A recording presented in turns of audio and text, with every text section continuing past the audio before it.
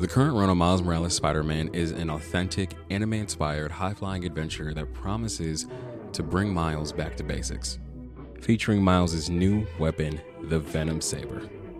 Before we start talking about the current run on Spider-Man, I just want to say Happy New Year, Soups. This year marks our 1-year anniversary of doing this, and I just want to say thank you to all the guys who watch this show and people who've just been following since day one. In case you missed our last episode, we were able to sit down with Cody Ziglar, the current writer of Miles Morales Spider-Man. Cody was able to sit down and just tell us about the current run and a lot of things that he was writing about and what's to come with the story, along with Spider-Punk 2, which is going to be coming out this February.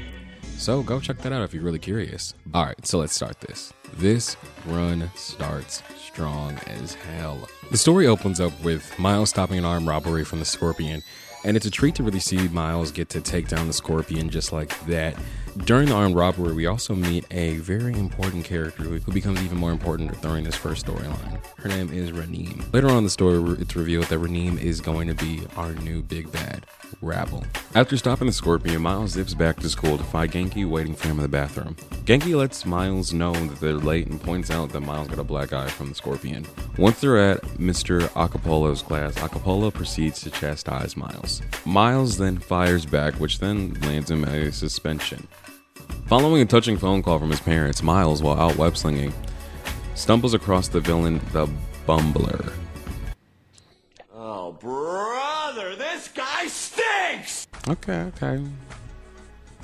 Interesting name. Cool-ass costume, though. Honestly, is making me want to talk about the art. Federico Vincentini's art is very fun and kinetic and very detailed. It's just really nice to look at. You can see a nice flow of everything as it's happening. And in this fight scene between the Bumbler and Miles, you see a lot of different things going on at once. But the fight is cut short due to Miles venting some anger while fighting the Bumbler.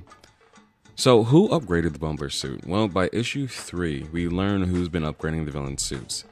No, it's not the Tinkerer, but a new character, Rabble. Rabble is a really cool addition to the Marvel Universe, especially as Miles is big bad for this first story arc. Cody Ziglar actually infuses a very interesting story with Rabble's origin. Having her being connected to Miles' beginning of going to the Visions Academy was a really nice touch.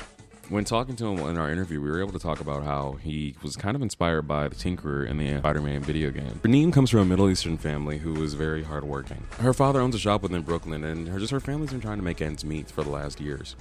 Ever since she was a little girl, she's always had a connection towards machines, could even hear them talk, and even could fix anything for the most part. Her father was always encouraging of this talent. After losing her mom from an illness, Raneem went further with her machine work. She tried using her gifts to get some type of monetary return, but no one was interested. Her father suggests turning her eyes to Brooklyn Visions Academy. Raneem jumped at the idea to get the recognition that she deserves. For all the hard work she did, for all the hard work her parents did, she wanted that recognition. But after her name wasn't picked, then I guess you guys can put 2 and 2 together. Raneem's motivations feels very real. It feels like things that happen within our own world, within our own society. Her motivations are also tied to one of the biggest driving points within the story. Miles is tired of living that double life.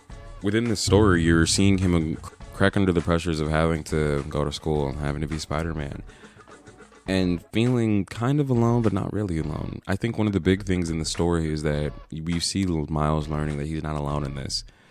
He has his girlfriend, Tiana, also known as Starling. He even gets to meet Misty Knight, which, I gotta say, giving Miles a mentor, especially a black mentor, is really interesting. There's even a cool little panel in there that really is my favorite line within this first story arc. You know, I work very well with others, and the other Spider-Man can totally vouch for me. And it'd be kind of dope to work with another black hero. He also has Genki, and he also has his family. Reading this first story arc was fun as hell. Getting the time to really sit down with Cody Ziglar, the guy who wrote this, was even better. But now, time for our ranking. Will it stand the test of time? For me, let's go back to the art. Federico Vincentini's art style is phenomenal. Watching the kinetic movements and even the anime-inspired type of vibes that I was seeing throughout this entire thing. And then even talking to Cody and hearing him talk about how, yeah, like we're kind of turning him into a shonen. Great ass shit. And just the writing itself, it felt very fresh, very lively, and also felt kind of youthful.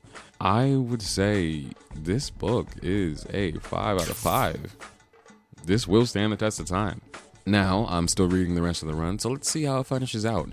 And maybe if this video does well, we're probably going to do a part 2 of this. But as always, let me know what you guys think. Let us know within the reviews or comments of the show, and be sure to follow us on the socials at TikTok at Super Saturdays Pod, Twitter at Super Saturday PC, and Instagram at Super Saturdays Podcast. Your comments, your views, and all of the like will be shared on the show. So, as always, see you next Saturday, Soups.